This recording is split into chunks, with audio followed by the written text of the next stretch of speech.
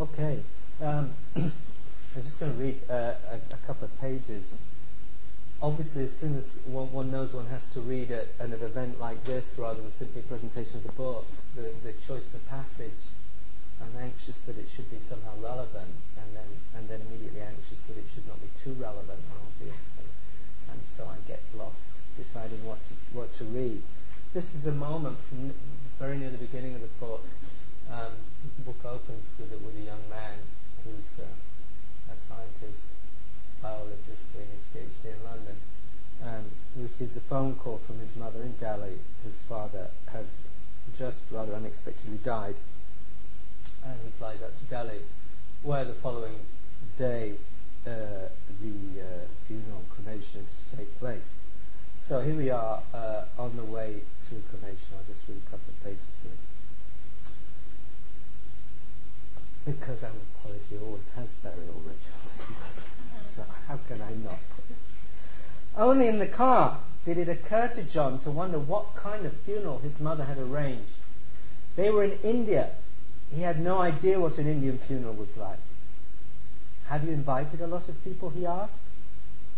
Helen Jane seemed distant. She held her back erect. It was still in the back of John's mind that he might insist on seeing the body at the undertaker's. He felt it was his right, and he must not forego it. I beg your pardon, she asked. They drove through the streets, following the hearse in the always chaotic traffic. We're going to a Protestant cemetery, she finally said, north of town. It's an old military place. A lot of expats and local Christians use it. They've just added a modern crematorium because they're running out of burial space. She frowned at a ramshackle block of low brick buildings thronged with women milling around fruit carts. The Christians here are rather down on cremation, she went on. They tend to insist on those parts of the Bible that suggest the body needs to remain intact until the day of resurrection. She thought. Probably the real hitch is that cremation is a Hindu tradition. It would be easier for the Christians to adopt it if the Hindus did something else, if you see what I mean. John recognized his father's kind of thinking. And the funeral will be at the cemetery, he asked. There is no funeral as such, Helen replied. John fretted. This was not how his father's death should have been. But all his childhood had been lived in the knowledge that other families were integrated in the world in a way the Jameses were not. The Jameses were on the move with a mission, always studying and helping wherever they went, but never really part of things. Aside from some exotic vegetation, the cemetery was remarkably English-looking, overgrown and ill-kept. John noticed 2 or 3 cloaked figures apparently asleep among the tombstones. Here and there, on their haunches, women hacked at the rough grass with sickles. There were patches of broken red earth, abandoned sheets of corrugated iron. The hearse followed a narrow track along the perimeter wall until it reached a clearing where a low cement building was topped by a conspicuous chimney. It's just me and Mum, John realized as he climbed out. Already the undertaker's men were sliding the coffin out onto a bright steel trolley. The thought upset him. Dad loved people. Isn't there anyone else? He asked. His mother was pulling a veil over her eyes. John hadn't noticed that the hat had a veil. She looked like a mourner in a film, tall and upright and gracefully contained in her suffering. John felt like an actor without a part. Inside the crematorium, a dozen benches were unevenly lined in the cramped space. At the front was a low brick platform, and against the wall a sort of counter with rollers leading to a purple curtain covering an aperture in the wall.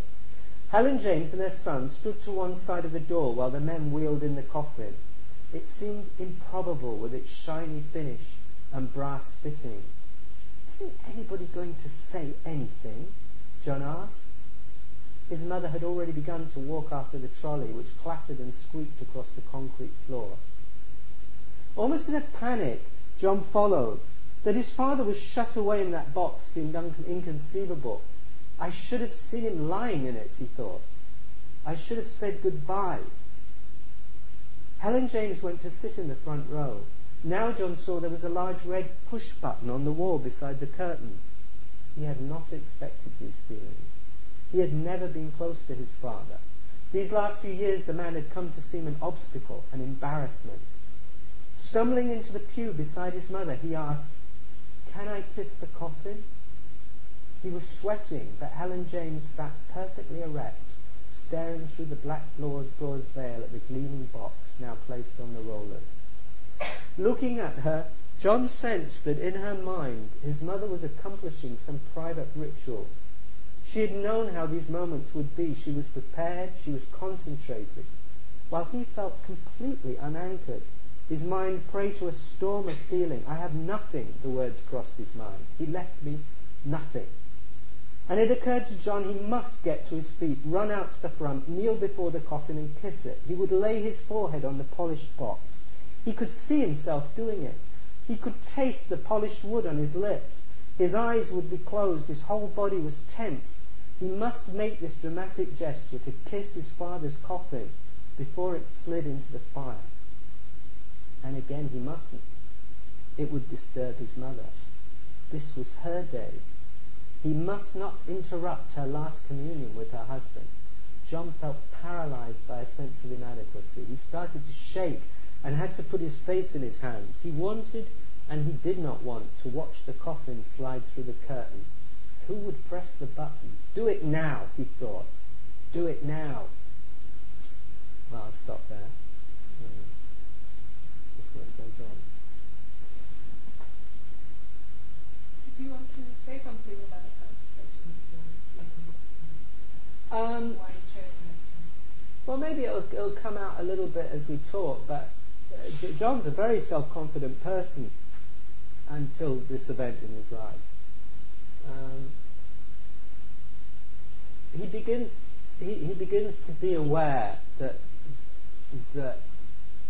something's missing, as it were, in these events that should be there, but he has no idea what exactly it should be. He doesn't have a model for a funeral, but he just feels it shouldn't be this situation here. Also, this book is very much about the son's exclusion from the parents' relationship, and the mother here is really not interested in her son's grief at all. So partly that the scene is setting up the nature of that exclusion. I don't really have too much else to say about that. Tim, I don't know how many people here have read your novel. I've read your novel, not surprisingly, and it's worth saying, I think, at the outset that it's a remarkable book in many ways. I guess if we're thinking about its relation to anthropology or an anthropological way of thinking about the world, one immediate and superficial theme is that it involves a group of people who enter in various ways into a culture, a way of thinking about the world which is foreign to them. And that is one way of experiencing the world and one's relation to it, which is anthropological, I suppose. But in what you've written about the book, you've talked about many other ways in which the book is anthropological, or you think that you feel there are anthropological themes. Some of that came up in what you've written, I think. But would you like to say anything about it? Well, I don't think this book is any more about anthropology than any of the other books I've written. Probably the books I've written about Italy are much more kind of upfront, trying to get to grips with another culture. I think what's evident that when somebody like myself changes, like I was 25 when I went to live in Italy and didn't know a word of Italian, and I changed language. I went with an Italian wife that speaks good English, but we switched to Italian. One becomes immensely aware of how the culture and the language above all drives your thinking and forms your reactions. And I can say things and have arguments in Italian that I certainly can't have in English. I remember the time when talking to somebody offering me work on the phone, I shouted, "Ladri, thieves." And my wife said, "Oh, Tim, you're right." So all my work has been really very, and I think the novel in general has a secret vocation to combat the myth of the self-contained individual, the individual who decides his life. Because the novel always, or mostly, presents us with a chorus of people who are themselves in relation to other people, and their existence is always relational. I feel this very intensely, and that's what really a great deal of the novels are about. For example, in this book, somebody's died in a group and everybody has to reorganize their position because this person is dead. And that's going to be very difficult both for the wife and the son. And the wife has to choose whether to be a widow or whether to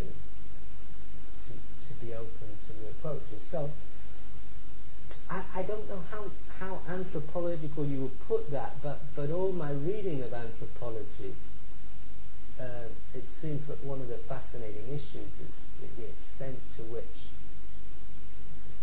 the rules or the traditions that govern a society create or are in an exchange with the individual to create personality, if you can call it that.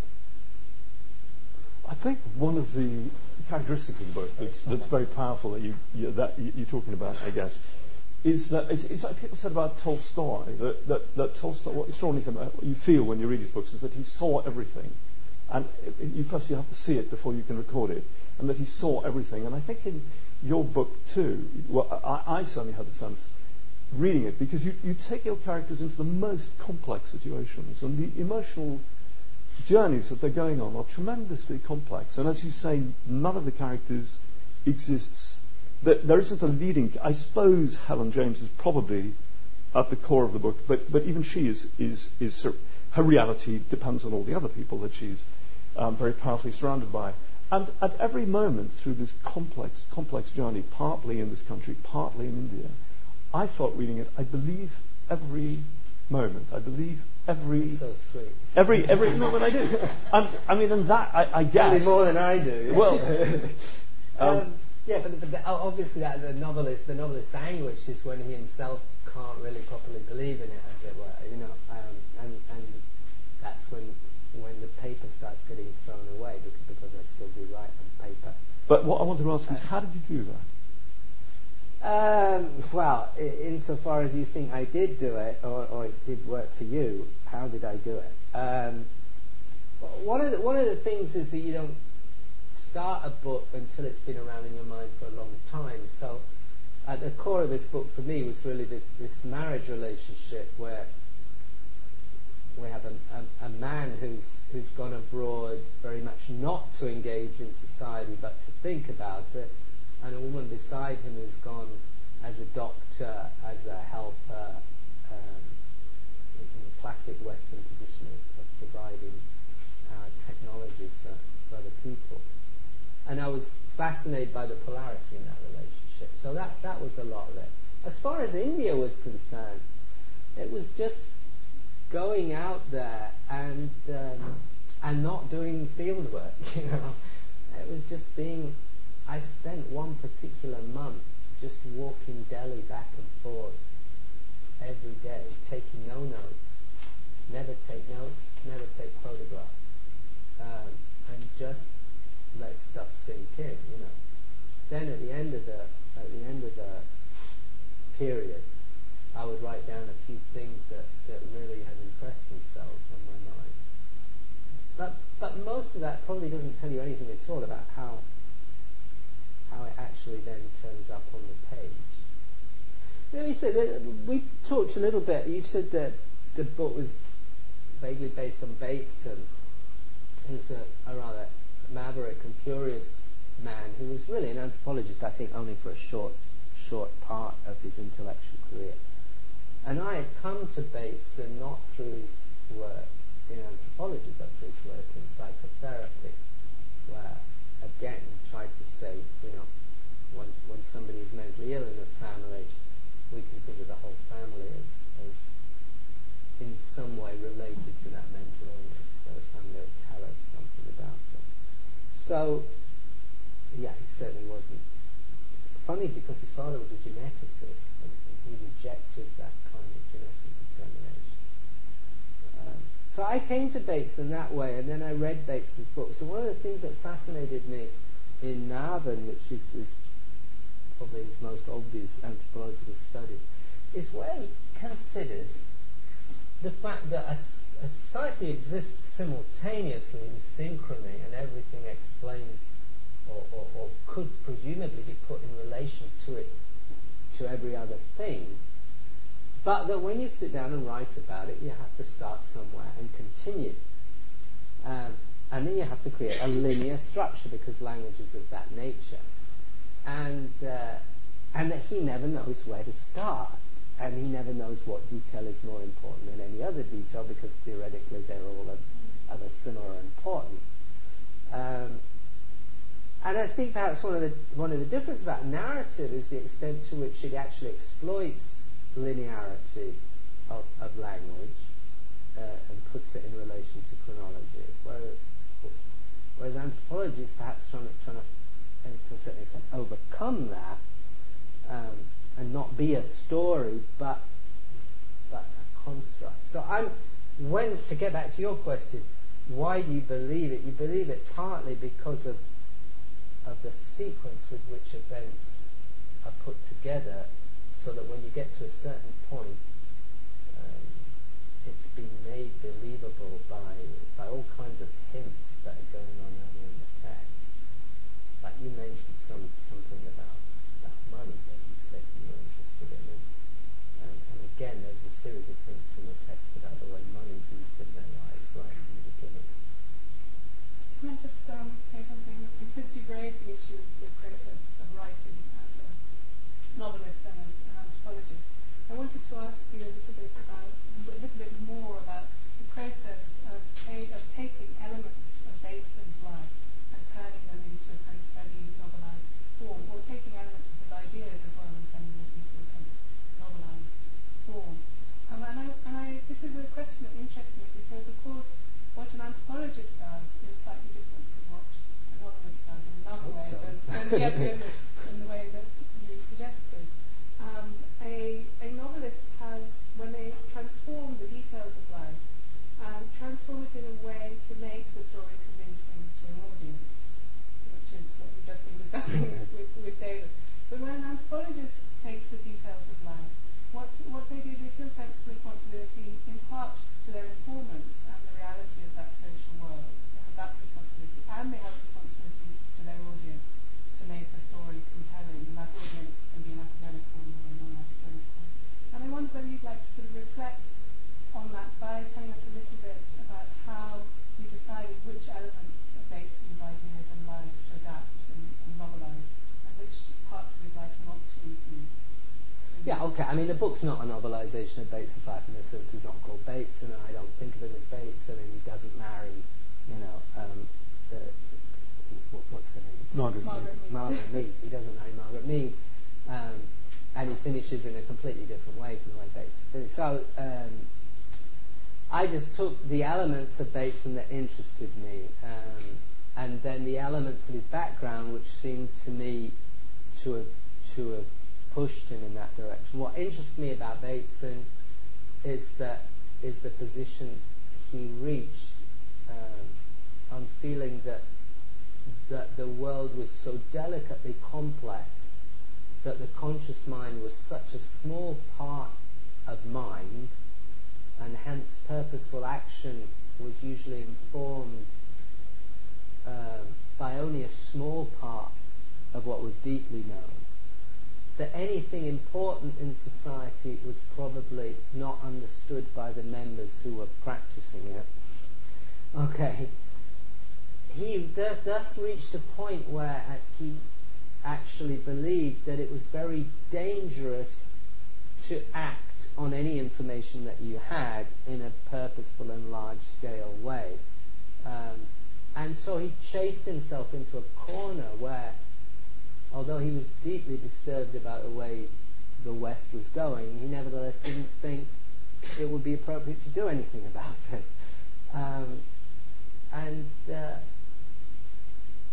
I have a certain position, which is probably not really interesting to go into today, about the relationship of a certain kind of intellect to the modern world, which is very similar, very, very similar. And so what interested me in Bateson's background, the parts that I put in, was why did Bateson get into this situation? And one of the reasons was he was brought up in a very bizarre family where the parents were almost fundamentalist scientists, atheist scientists that made a religious battle out of their science. At the same time, they had paintings of Blake in the house and were very great art lovers. But they would always tell their children, art is not for the Bateson family. We can't do that. We do science. So he has an older brother who was a scientist and doing well at university and then was killed in the First War. He has a second brother who decides to be an artist, and it's a classic case of family polarity. And the father keeps telling him he can't do it, he'll never make money. And his girlfriend tells him he can't do it, he'll never make money. And then his girlfriend leaves him. And then he shoots himself by the statue of Eros in Piccadilly Circus. And then Bateson's like the dumb guy of the family, and he's the last person there. Tim, sorry to interrupt you, but you left out one very telling detail there. Yeah. Because Tim's written about this, I've read it. In his pocket, they found two things. One was a suicide note, and the other was a poem. Uh-huh. And that, a poem. So that again seemed to absolutely exemplify. But one bit interesting thing here are the facts, and here's my version of the facts. Yeah. Well, I'm trying to be rapid as well. Another thing, but it's a very curious way of communicating to, kill yourself with poems in your pocket and so on. Next to the stuff in Eros. And Bateson was left with this situation where he had to be the scientist for his father. He wanted to be the artist, but it was clearly not a wise course after what had happened to his brother. And anthropology for him was definitely seen as some kind of strange new world that might bridge the gap between his two particular problems. And you can see the way he felt that the intervention that his father had taken with his brother had been devastating and dangerous. You can see that hope that Bateson has in the first page of Haven, where he calls on anthropologists to try and capture the ethos of a culture as well as its structure in the way that novelists, he suggests, capture the ethos of a society in their novels. With one important difference, the anthropologist reveals the structure, whereas the novelist hides the structure. Or can leave it implicit. We thought we might read this, but maybe we won't. But there's just one or two lines that are very interesting, where he uses words like, I think the word almost is always very interesting in Bateson. Probably I can't find it right away. He's just talking about this big difference between the way artists can describe a culture. The artist is content to describe culture in such a manner that many of its premises and interrelations of its parts are implicit in its composition.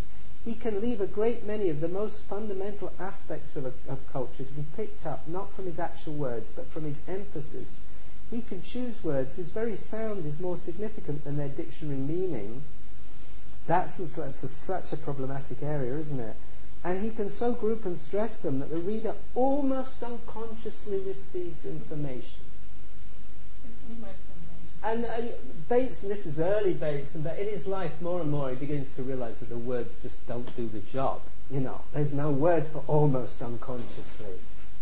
But that's the word he would like to have, if he could have it, a slightly different state of knowing and not knowing. And what interests me a lot about Bateson is his desire to say things that are not easily put in words and certainly not easily counted. Can I take you up on the question of things being implicit and otherwise? At the beginning of your book, you write this: those familiar with Gregory Bateson and his work will realise that I have used elements from his life and writings to create the character of Ovid James. equally it would be clear that only some aspects of their lives are similar. Right. Now, you could have done something different. You could have used what you had garnered from your reading and your reflections on Bateson to create the character and not drawn attention to that. No, I had to do that because I could, otherwise somebody's going to accuse me of plagiarism or stuff like that. You know, writers have to do this nowadays. 30 years ago, you wouldn't have bothered. But it has a very powerful effect on the way in which the book is read. Yeah, I kind of liked it, actually, in the end. I thought you might. No, I mean, basically, I want to disappear. I think that's basically my mental state, generally, that I would like not kind of to be too obviously present. I'm going to read one other bit that I plan to read, which is slightly shorter, where, because the plot begins when, after the funeral, an American arrives who's determined to write a biography of the great man. And the wife doesn't know whether to let him or not, or whether to help him. And she doesn't even really know whether she likes him or not, but perhaps she likes him rather a lot. So it's this biographer, the man who's most interested in her husband, also presents himself as the man who might or might not reopen her life. So that's in a simple plot structure. However, here's the biographer who, on discovering that our man Albert James had such economic problems that he had to teach in a girls' school in Delhi, goes to the school to find out what he was teaching. And this is, again, vaguely based on Bateson and some lessons that Bateson had given, but only vaguely. So this is a religious school, girls' school, and he goes into the classroom with the sister. "Girls!" shouted the sister in a surprisingly loud voice. I'm not going to do the Indian accent or the American accent.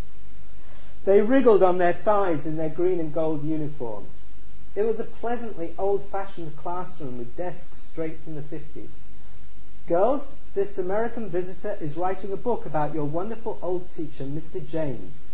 He wishes to ask you some questions. Since he is a man of some achievement, I hope you will want to show him the utmost respect." The girls looked at the bulky American and tittered. Paul tried to smile. It hadn't occurred to him what a powerful experience it would be to stand in front of a class of alert adolescent girls. There was a strong animal odour in the room. Leaning against the teacher's desk, he tried to present himself as both vigorous and relaxed. "Girls, I just wanted to know if you young people had any stories you could tell me about the way Albert James taught you." Paul found it unsettling that Sister Nirmala had decided to stay in the room. There might be things they wouldn't say in the nuns' presence. Some of the girls glanced at each other. There was whispering in Hindi. They all wore their hair in gleaming black pigtails. "Come on now, girls," said the sister briskly. "Everyone knows you adored Mr. Albert."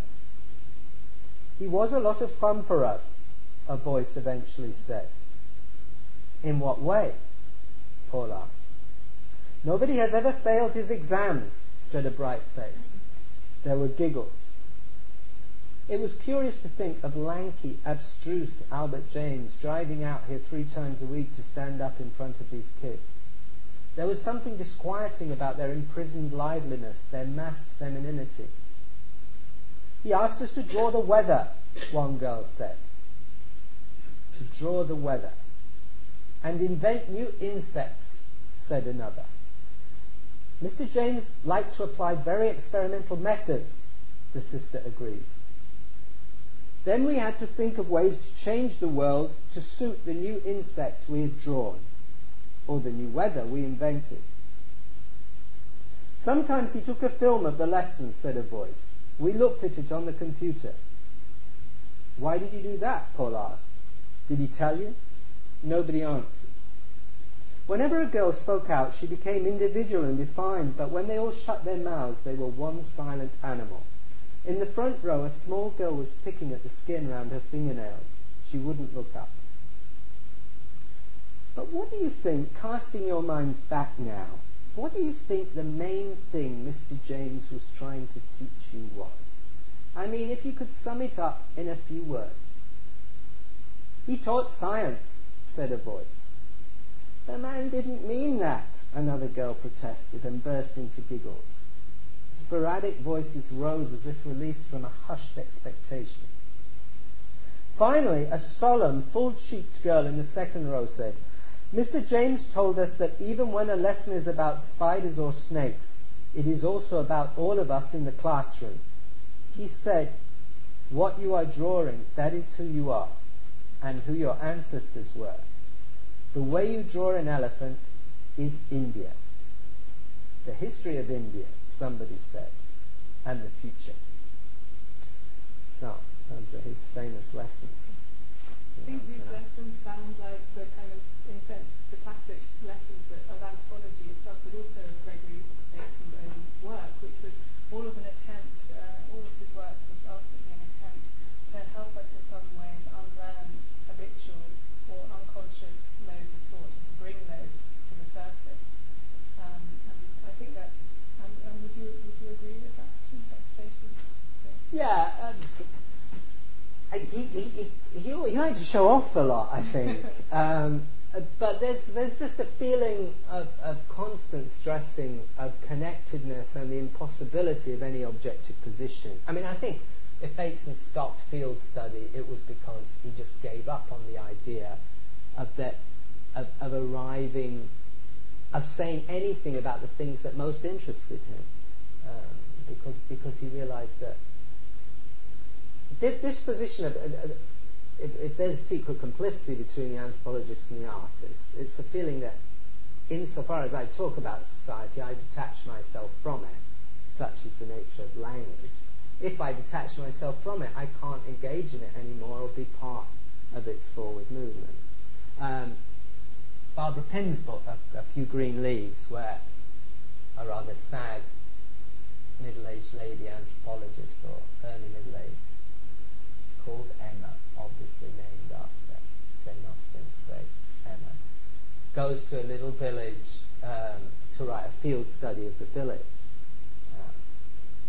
And obviously immediately there are various people proposing themselves as possible husbands, the clergyman, the widowed clergyman, and so on. And what's interesting there is she has a very strong sense of the way everything's encoded in language.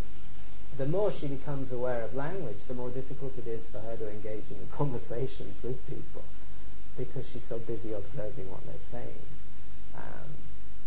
And the book's very much about the kind of way she makes life impossible for herself by observing it, and in fact won't end up with any of the men, because in the position she's in, she's really not part of it at all.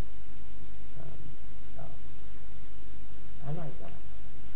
John, I'm kind of struck listening to you talk by something you said earlier about when you were wandering around the streets of Delhi that you didn't take notes. And maybe that typifies one way of thinking about the world. There's one way of relating to the world which requires that you do take notes, and there's another that you don't, right? Absolutely, and yeah. Listening to you talk, you seem to be able to play both games simultaneously. Do you feel memory. Do you take mental notes? Yeah, I do, obviously, yeah. Consciously? Yeah. But often those are not the details that count, funnily enough. It's often only when you're writing that suddenly you start writing something that... for example, in this book, when she goes to scatter his ashes in the river as he had asked, she doesn't scatter them in the river, she scatters them on a monument to some girls who had drowned in an accident when a coach went off the river, off the bridge. That memorial there I had seen but hadn't made even the slightest mental note of it. It was just there. And then later, for various reasons, it seemed appropriate that this should happen. Well, I don't know. The taking notes is very funny. I did a book on football in Italy. Well, it's not really about football. It's about the guys I used to hang out with at the stadium, because I was a season ticket holder for 10 years at our local stadium. So I did a season where I went to all the away games as well. And these guys are famous for being violent and unpleasant. And actually, they're delightful. And it was fun to do this, but I didn't take any notes. Because if I'd taken any notes, I'd probably have been killed, you know. And it was very funny reading Bill Buford's book, Among the Thugs, where he deliberately sets out to write about thugs and completely misunderstanding that a lot of these people are, cannot be categorized as thugs. And he used to rush into the bathroom to take notes. Doesn't he have a memory? I don't know. Can't remember what people said. Does he really think he can't reinvent it afterwards anyway? I mean, he's not. Anyway, I can see why the anthropologist would take notes. Tim, I just wanted to ask you a little bit more about the kind of the distance from social life of the novelist and the anthropologist and Bateson's own position on that. I think the anthropologist's distance is not quite the same as the novelist. No. Sure it's not. I think that Bateson's position and anthropologist's position on political distance as well may be different from the novelist, in the sense that Bateson's withdrawal from engagement with social and political issues was born out of a very kind of strange experience during the Second World War, which you've spoken about already, in which he was actually an OSS or precursor to the CIA operative in Southeast Asia theatre of war. And he was involved in rather ham-fisted attempts to spread propaganda in the region and to analyse how colonial rule could be continued in India, for example. And after the war, he not only divorced Margaret Mead, who was very much more in favour of social engagement. Absolutely. He also deeply regretted this lived experience of what it meant to be an anthropologist whose knowledge was being usefully used. And I think there is a difference in the kind of philosophical position of social distance of that of the novelist and the anthropologist, simply because anthropology is very often mistaken as useful knowledge in a way that novels are not. And so I think it's interesting. Okay, let's get it straight. Yeah. No, this is interesting. No, this is absolutely what fascinates me. Useful knowledge, okay? Is anthropology useful knowledge? I think it's useful. I mean, in the sense of one uses it. It's useful. It is not useful knowledge in the Bateson sense of knowledge that's judged by its utility. But it's tempting. It immediately presents itself to a politician as material that he can manipulate. Right. Which was Bateson's problem, that he was manipulated. Absolutely. I mean, when he did this work on families and talking, Bateson just spent months and months in the famous Palo Alto psychiatric hospital talking to schizophrenics, and finally began to take this position on schizophrenia, which frankly has been very strongly validated by the literature since then. Not in terms perhaps of the causative nature of the illness, but in terms of the theatre around the schizophrenia. And then he was simply appalled when people tried to take that information, say, let's use this to help people get better. And he said, no, you can't do that. They'll only get worse. And so, I mean, his position was quite extreme, and he immediately dropped everything and ran away, and he ended up studying communication amongst dolphins. I think because, like, my own feeling is that Bateson genuinely began to feel that perhaps that was the only thing that wouldn't be manipulated that he did.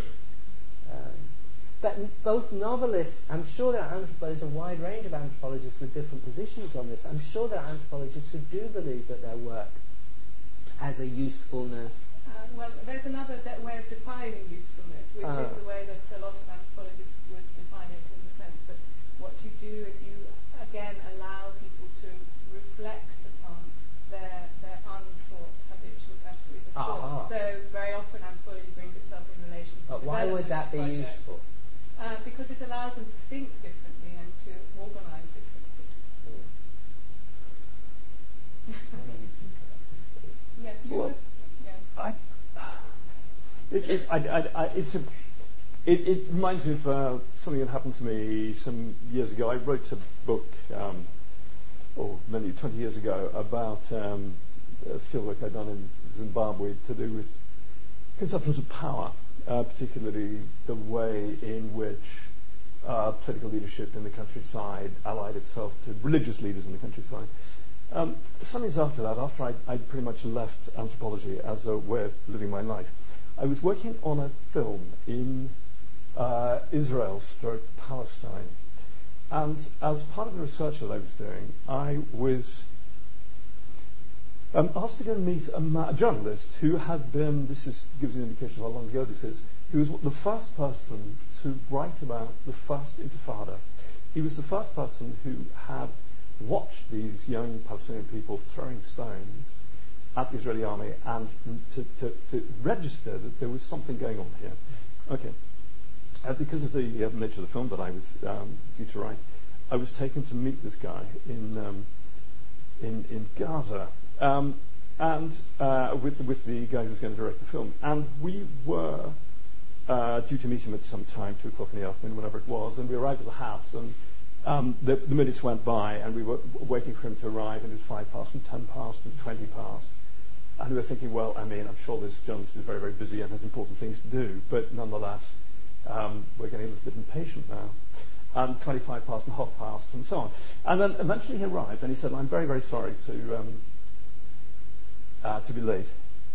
And we were introduced, and they said, oh, this is a man called Judd Nehrman who's directing the film. There's somebody called David Land who's going to write the film. And there's a pause, and he looked at me with a very weird expression on his face. And then he went back into the room that he'd come out of, and he emerged with this book I'd written. And he said, I'm very, very sorry to have kept you waiting, but I was reading your book, and I wanted to get to the end of the chapter. I've always considered that the best review I've ever had. And in terms of utility, I didn't ask any more questions, but I was very pleased by that. I guess that's the best answer I can give. Yeah.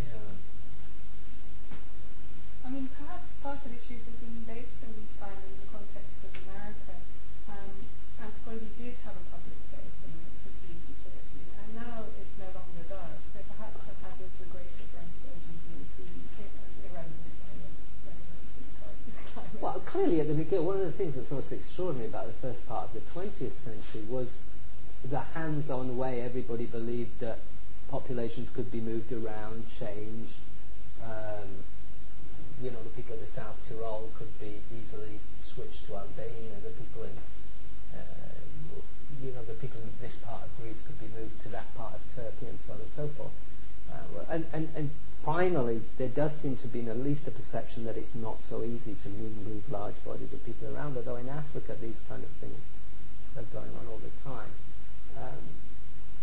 I think, to look at what anybody's saying, you have to look at where they're coming from, which is what I do with Bateson.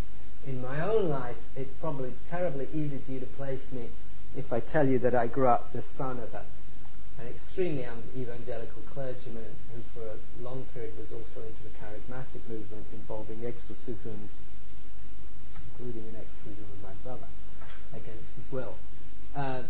And I'm sure that's led me to never want to be hands-on, as it were, in the religious way. And so that as I read, I probably look with a certain curiosity and interest for figures who seem to call to me in different ways. And I certainly particularly dislike novels, for example, that seem... I actually don't believe that novels have any political value or political impetus anymore. But I think rather novelists use their politics to please and call to the reader, to indicate I have the same politics that you have, and so on and so forth. I truly loathe that. So I think as you read through my work, it's probably extremely difficult to get any idea of what my political position might be on large ranges of things. How useful that is to anybody, I don't know. So do you think much about other novelists who've done similar explorations of other cultures, journeys into other parts of the world through their books? Are there people you're particularly interested in? Like, I think Tolstoy's writing about the Caucasus, for example, or Ian Forster's an obvious person in India, or is anyone No, I don't. I mean, I must say the whole Anglo-Indian thing, as I was reading through some of that material, I just got totally alien to all that. Because? I don't know. Just didn't Forster's work particularly. It seems so... I don't believe I understood anything about India. You know, I don't pretend to know anything about India. It would be completely mad. Or even the English engagement with India. India in this book was a massive distraction, a place where this man has gone partly because India presents itself as something that beyond any influence or damage that anybody could try to do to it. And for the son, the son begins to realize that his father's invitation to him to explore India is an invitation to look at complexity and to move to a state of contemplation and wonder rather than a state of narrowness and activity. It's basically an invitation to get lost. And that's how I felt about India.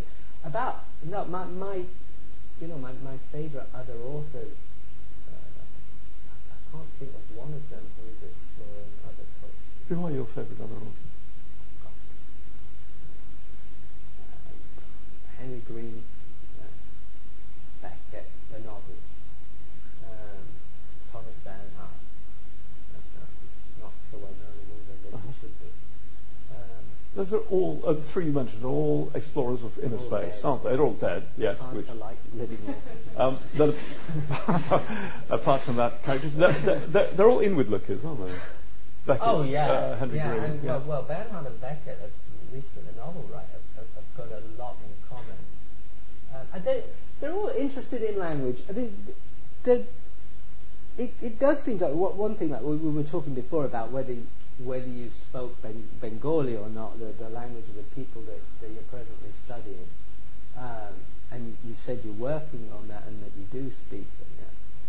I mean, tell us how your perception of the thing changed as you gradually became proficient in the language.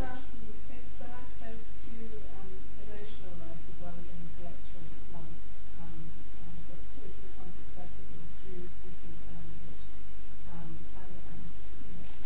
Surprisingly, I probably should have reflected a lot on this aspect of my work, but it is an access to a set of emotional feelings, a set of which are then difficult to explain in English. They're not impossible to explain because we are, as Anthony is enough to point out, we are all humans communicating, which is in part Bates's point. So I would never argue that there are things that are impossible to convey, that there will be parallels, and that the actual search is in a sense for those parallels in order to make Parallels. But this is something that is engaged you as well. Parallels, I don't know what parallels are exactly. I mean, they're similar things that happen, but how similar? The longer I stay in Italy, the more impossible it is to say anything about Italy. The more you actually feel the language. I mean, I arrived when I was 25, and I didn't speak any Italian. So gradually you discover Italian, then you begin to read Italian literature. Get back to Dante Biner a few years ago from the original. And the more you get drenched in that ethos and all its interrelation with each other, frankly, the less it even begins to seem sensible to try to say much about it. And you begin to think, well, maybe the Guardian are right to send a journalist who knows absolutely nothing about it, as they never do, because the more you know about it, the more you'd realise it's pointless writing an article in the newspaper to try and explain what just happened. I think maybe the experience of Indian languages is slightly different, because Indian languages are always interrupted by other languages, historically and present.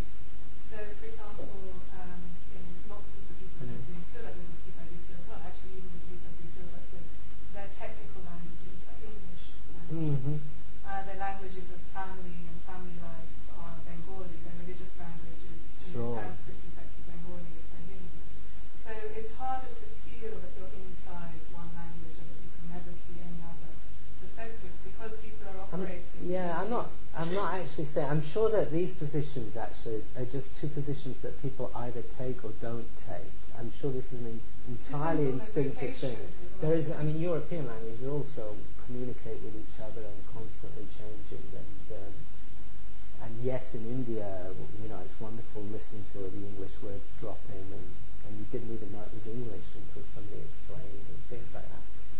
But I genuinely believe that there's a deep ethos in the way people speak to each other, which is such that a word means deeply something to somebody in a way it doesn't mean to somebody who's just learned the language. It doesn't mean it to me, even in Italian, because I didn't grow up with certain things being said to me.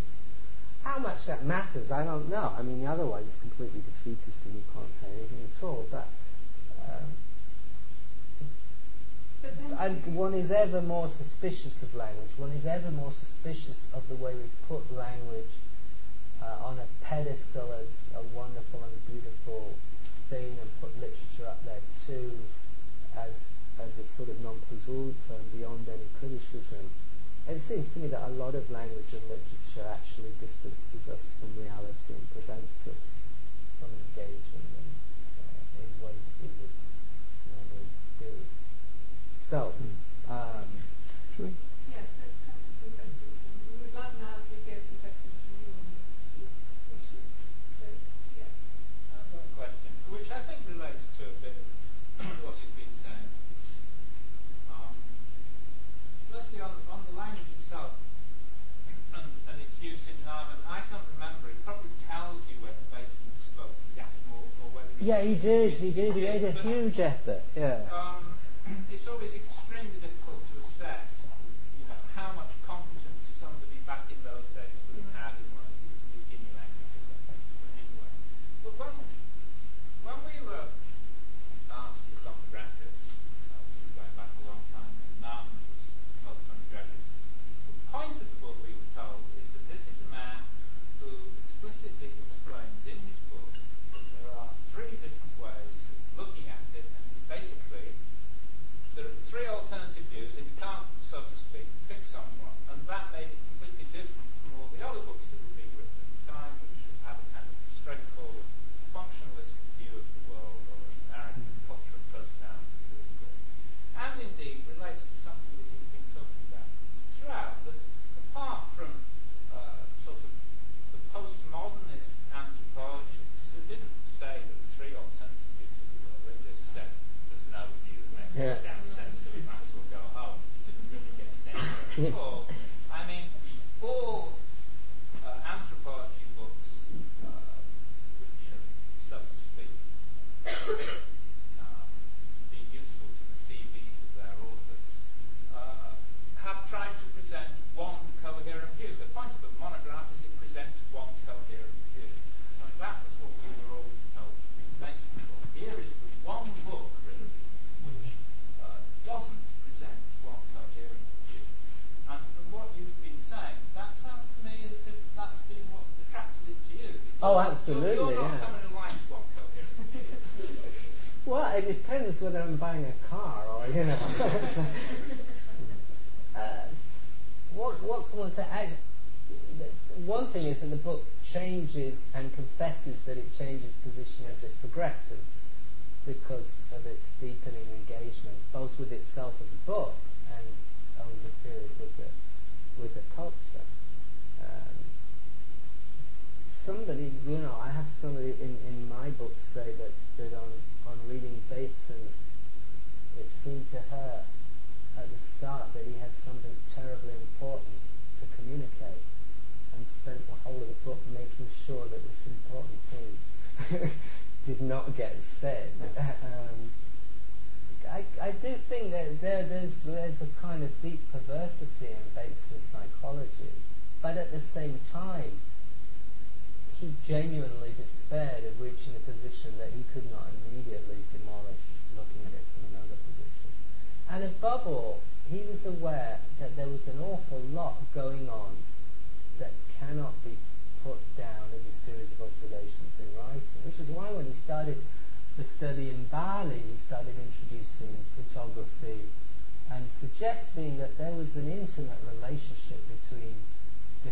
kinds of gestures in completely different situations, and that if only one could grasp that, one would understand. But to understand would really be to be part of the community, of course. So,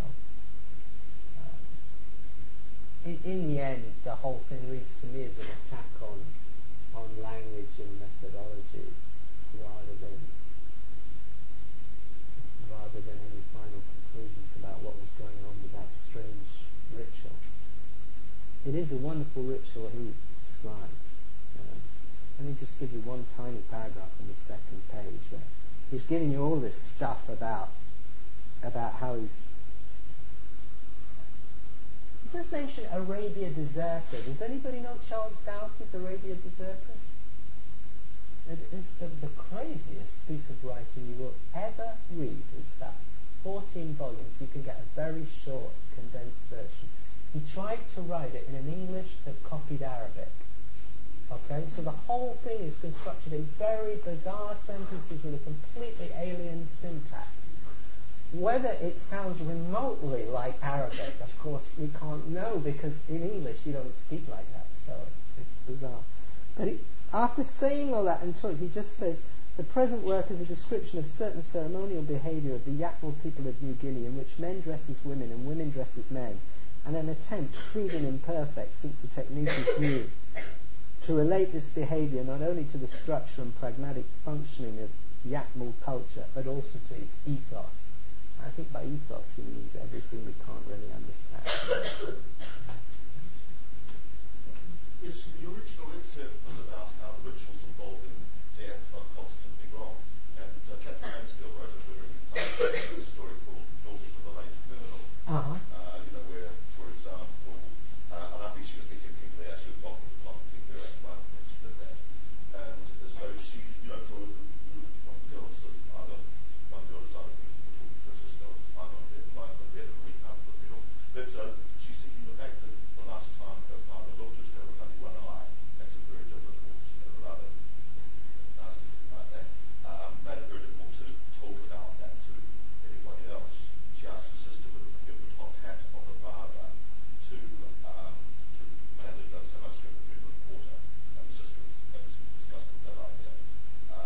She thinks how annoyed her father will be when he comes back to the house and says, "You buried her."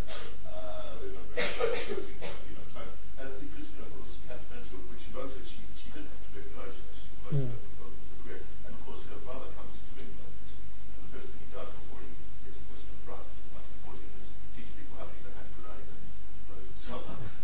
Oh, really? Well, it's not a question. So I have to read. Yeah, basically, one of the things that's interesting about anthropology is that it's the way a lot of it's been the first world looking at the third world, if we want to use those awful terms, and then reflecting on how difficult it is for one to understand the other. D.H. Lawrence, who spent a lot of his...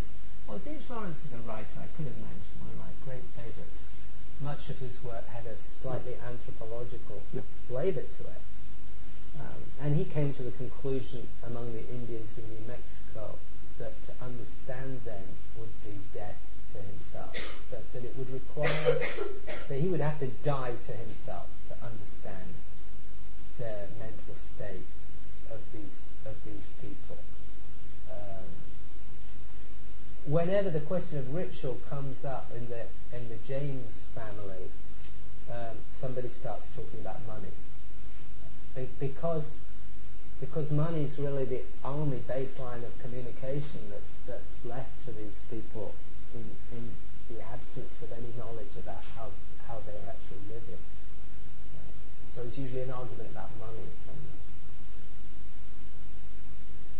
when a ritual is missing. I was just wondering, because a lot of the things that you've been talking about, when you think about knowledge as something concrete and materialistic that can be apprehended, or a culture, a different culture, you think, well, this is this, and you can translate it to a different language, and therefore somebody can apprehend it equally, and I don't believe that. No. But on the opposite side, the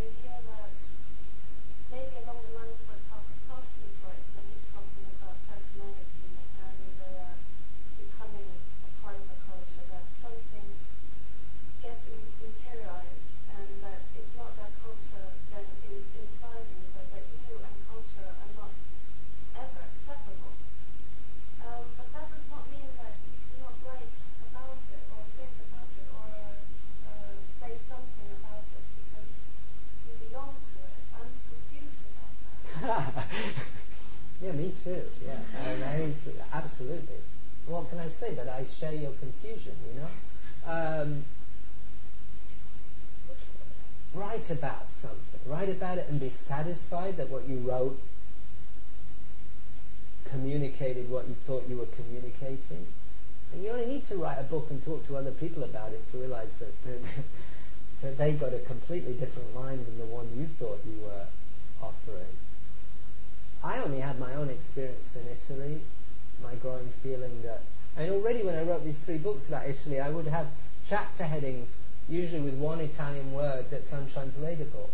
Because usually around a word that doesn't translate, there is a kind of little agglomeration of cultural activity. There's a little story, an anecdote, that you can then unfold. But somebody reading a book doesn't know what it means to feel Italian. These things are all intangible, and language is incredibly arrogant the way it imagines it can engage with everything. Part of the centre of this book, there's a marriage which is clearly in a certain way functional, but it's functional because nothing is said about the nature of this marriage, and it finally comes out it's a very complicated marriage. And we even begin to get the feeling that the anthropologist figure in the book is actually sending messages, coded messages, to his wife in the academic articles he writes. That in a way, her reading of those articles is somehow for her. Okay, certainly this is not beyond novelists to write novels that are messages to people around. Let's be bewildered by all this, by all means. Can I ask David a question in relation to this theme of the limits of language? And you, of course, are engaged in more than just representation through language. You're a director of plays, and I wondered whether you felt that plays are working in a different way in relation to what Davidson might have called people sort of semi-conscious from the way that language works.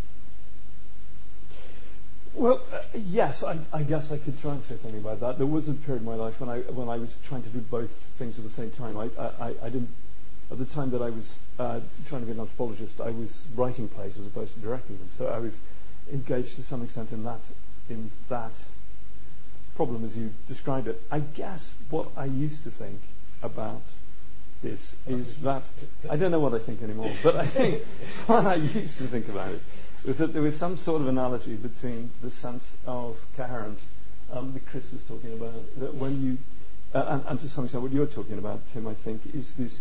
I mean, let me take a little side route.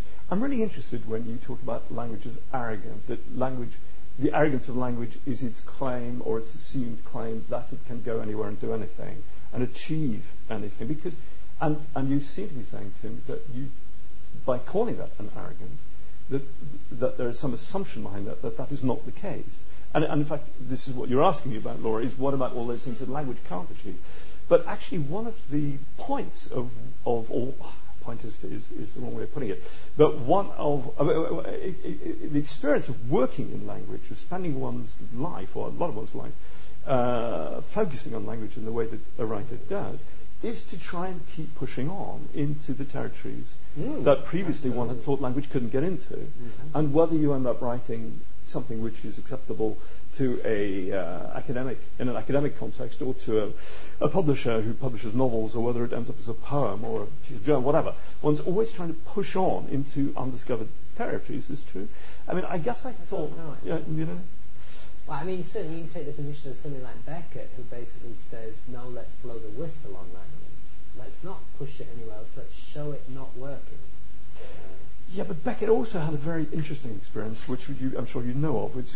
Beckett, who had spent much of his life seriously depressed and trying to escape from his depression, had a critical experience standing at the edge of a pier looking out into the blackness of the sea, famously going, and the moment when he discovered actually depression was his subject, that is what, and he spent the rest of his life writing fantastically creatively. So language, he was able to take language into an area that previously was inchoate.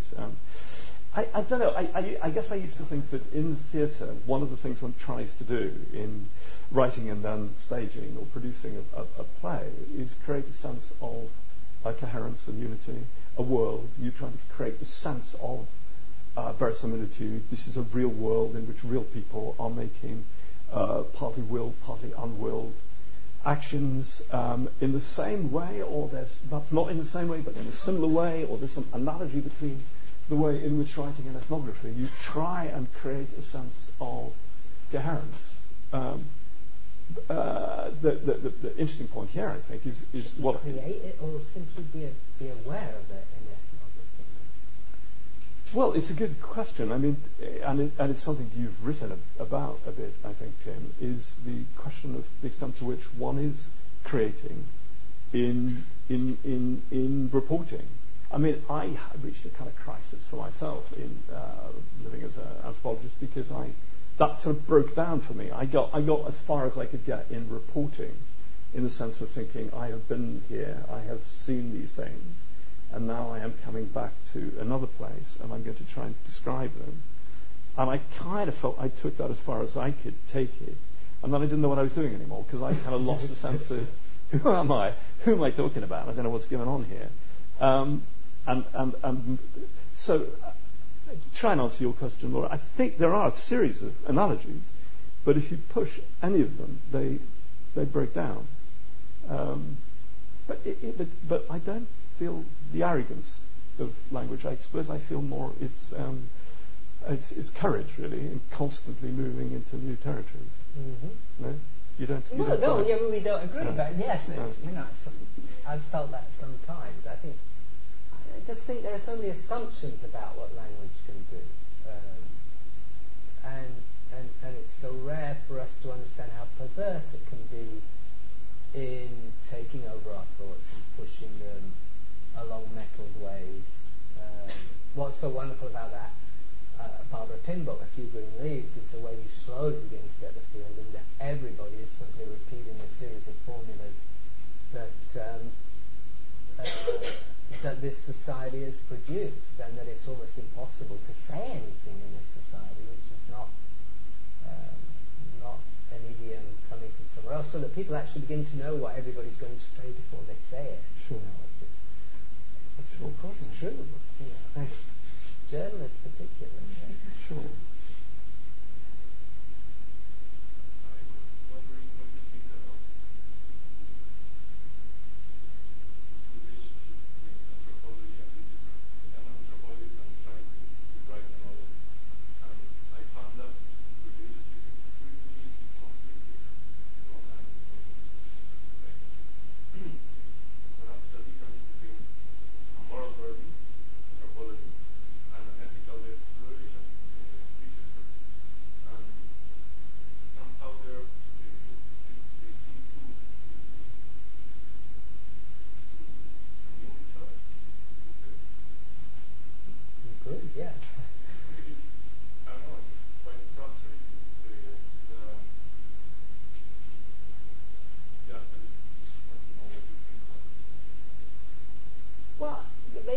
Maybe one way to think about it is think how the novel frames anthropology, and then think how anthropology frames art. The novel sees the anthropologist as one more scientist engaged in the optimistic and perhaps at the end not entirely successful process of recording society. So a novelist is going to be ironizing the ambitions of the anthropologist and pretending that he, from an objective position, could say anything. The anthropologist is seeing art as a function within a society, presumably, or as something that is operative within a society. And Bateson saw art as a way of keeping society in a steady state, partly by reminding people of complexity.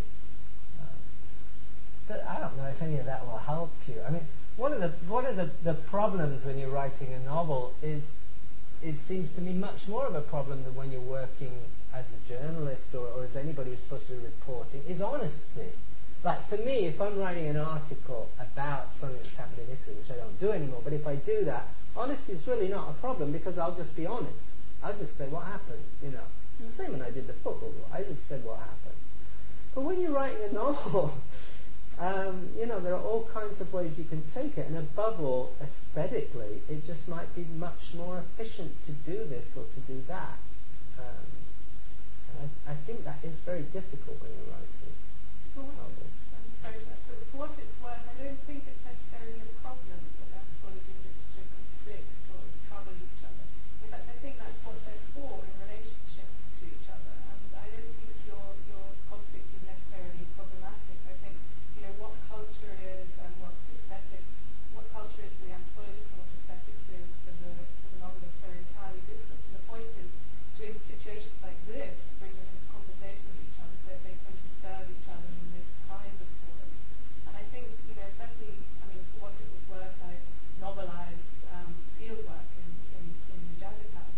And that wasn't a way of sort of solving the tensions between the two things, but a way of doing something else from what I was doing in anthropology, which was to convey, in part, the messiness of how you acquire knowledge in the world through fieldwork, and also to reach an audience in a different way, to make them, both Tim and David have been talking about how literature makes you feel knowledge instead of reflecting on it or turning it into a structure, which of course is based as well.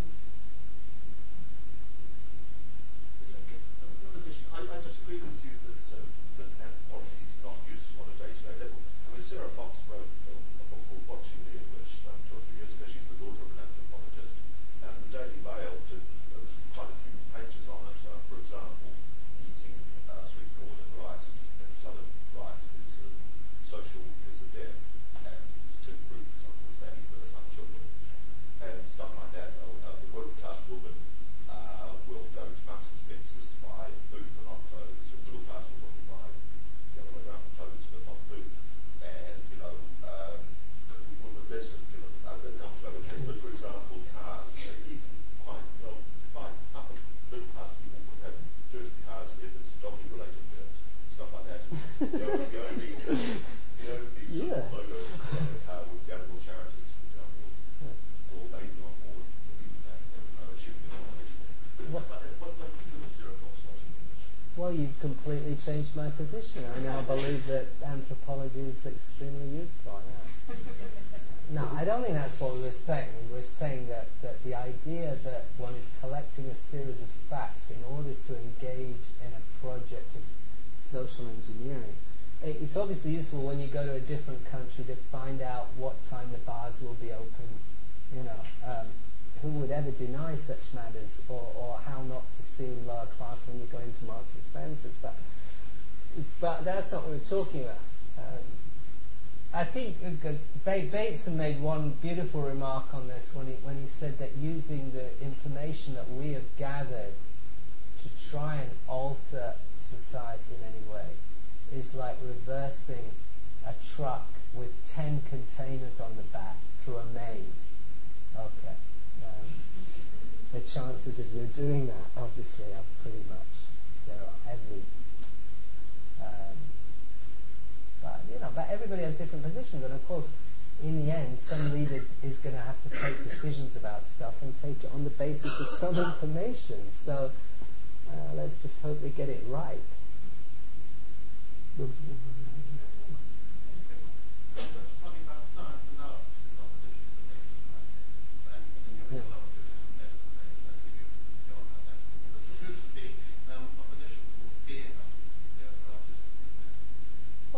that's a very interesting question, isn't it?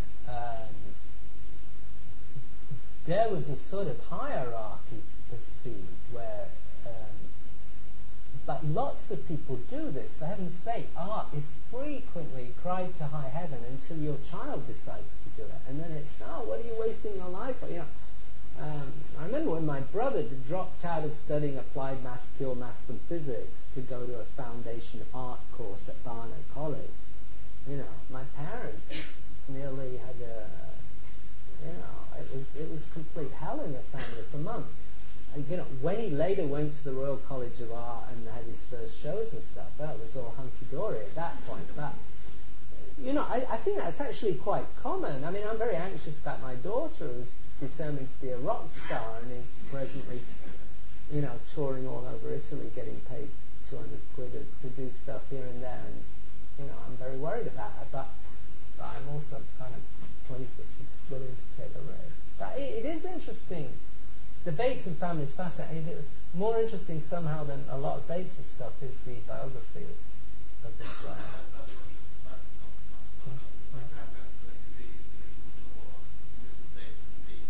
Uh-huh.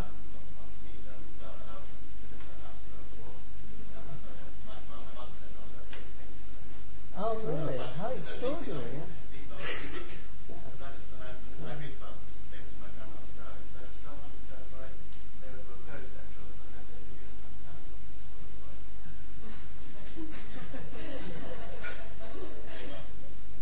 It's not up to the parents to decide whether your children are fine. No, John does very well now. Yeah. My brother does fine. Are there any more questions? Well, I'd like to... It's a little lady here. Yes.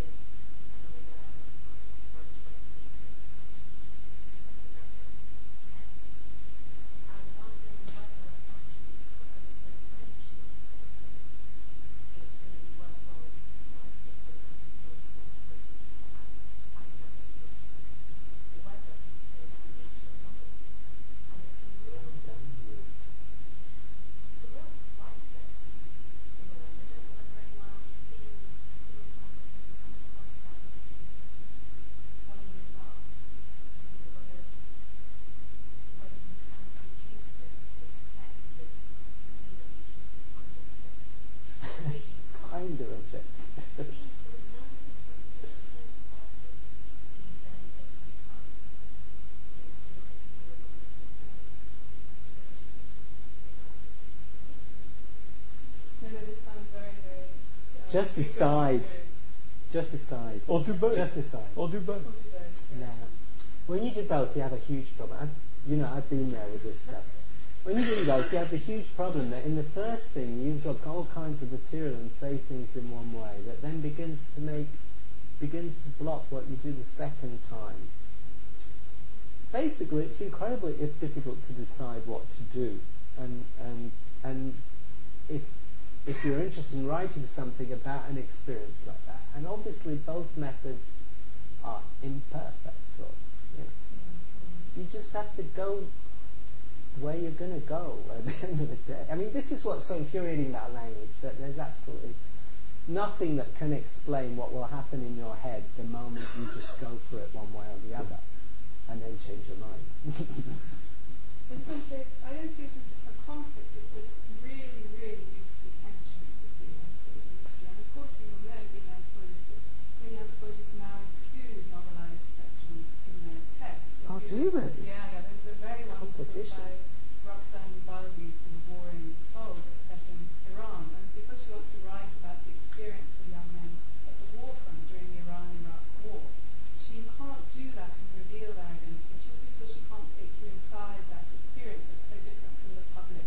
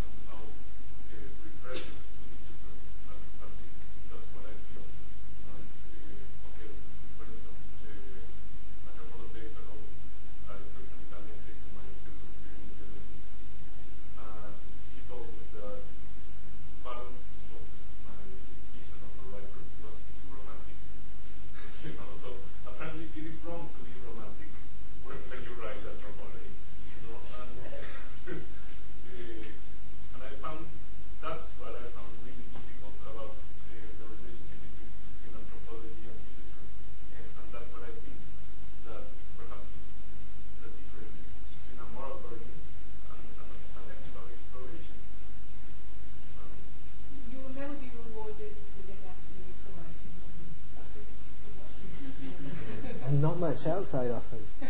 Let me say that I really find that method you talk about of the lady there in Iran, I would have all kinds of trouble with that. To introduce into it supposedly scientific in the sense of I have done everything I can to be objective text, a section where you begin to put a spin on everything else that's been said by taking a position which is only what you subjectively think are the feelings of other people, it does begin to look very risky to me. I think it's better to make up your mind one way or the other, frankly. It's a failure to decide what to do, it seems to me, rather than that. Yeah. Anyway, what do you think about it, David? I'm with you on that. Where I find it difficult, Laura, is your sense of it's a conflict, not a problem. I find it. Yes, I mean, when you've achieved it, perhaps you can look at it and say, yes, why did it seem so traumatic? I think these are really. I'm more in sympathy with the way you express your problem, really. I think it is very difficult to do. I mean, ultimately, Tim's advice, which is just leap into the dark. Just do it. Just trust that you have something interesting to say is fine when you're writing the novel or when you're writing the play, in my case, or whatever it is that you're trying to write. When you're trying to write, I guess one of the things is to think about who you're writing for and who is the audience. But I would also say, what are you trying to achieve? What is the effect you're trying to have with this piece of writing? I take a slightly less pietistic view than some of the other people have expressed, as perhaps my little anecdote expresses. I think there is some careful use that can be put to the information that one gathers. But I think there is a moment that you have to jump, and I'm not worried too much. But that's true whichever audience you're facing. Maybe it's more who you want to be than what you want to achieve, you know. Because you start writing novels, you become a novelist. It doesn't really work like that. You don't start by going, I want to be a novelist, therefore I will write a novel. No, but it's a question. No, but I do genuinely believe that actually in retrospect, I wanted to be a person who did this. No, I know the way you put it sounds. I remember a very particular moment. I had been to university, studied literature.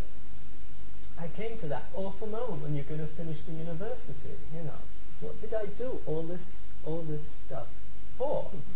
I'm looking for jobs. I'm being offered jobs, and I'm turning them down at the last minute because I suddenly realise I don't want to be that. And I do say to myself, this is the one area where if I manage to get it, it'll feel like what I wanted to do. So yes, you know. Then I had to not tell anybody for 10 years because nobody would publish me. But that was a different matter. When finally one could say, yeah, I do novels, and obviously don't run around saying I'm a novelist, but it was a nice moment, that's for sure. Yeah. Can I just comment on that? Because doesn't the actual act of writing change you? Well, that's what I was trying to say. Once you start writing the novels and organising mental life in that way, you know, okay, you might stop. I mean, you might just do one, but if you keep doing it, you know, your mental life's going to be the mental life of a person who's constantly organising the mental world as possible novels. I mean, you must do that with plays. You must be constantly thinking, Yeah. That is a common experience, exactly as you describe it. Yeah. Then your wife can't understand you anymore. Not that you wanted to, or that she ever did, or that you ever understood.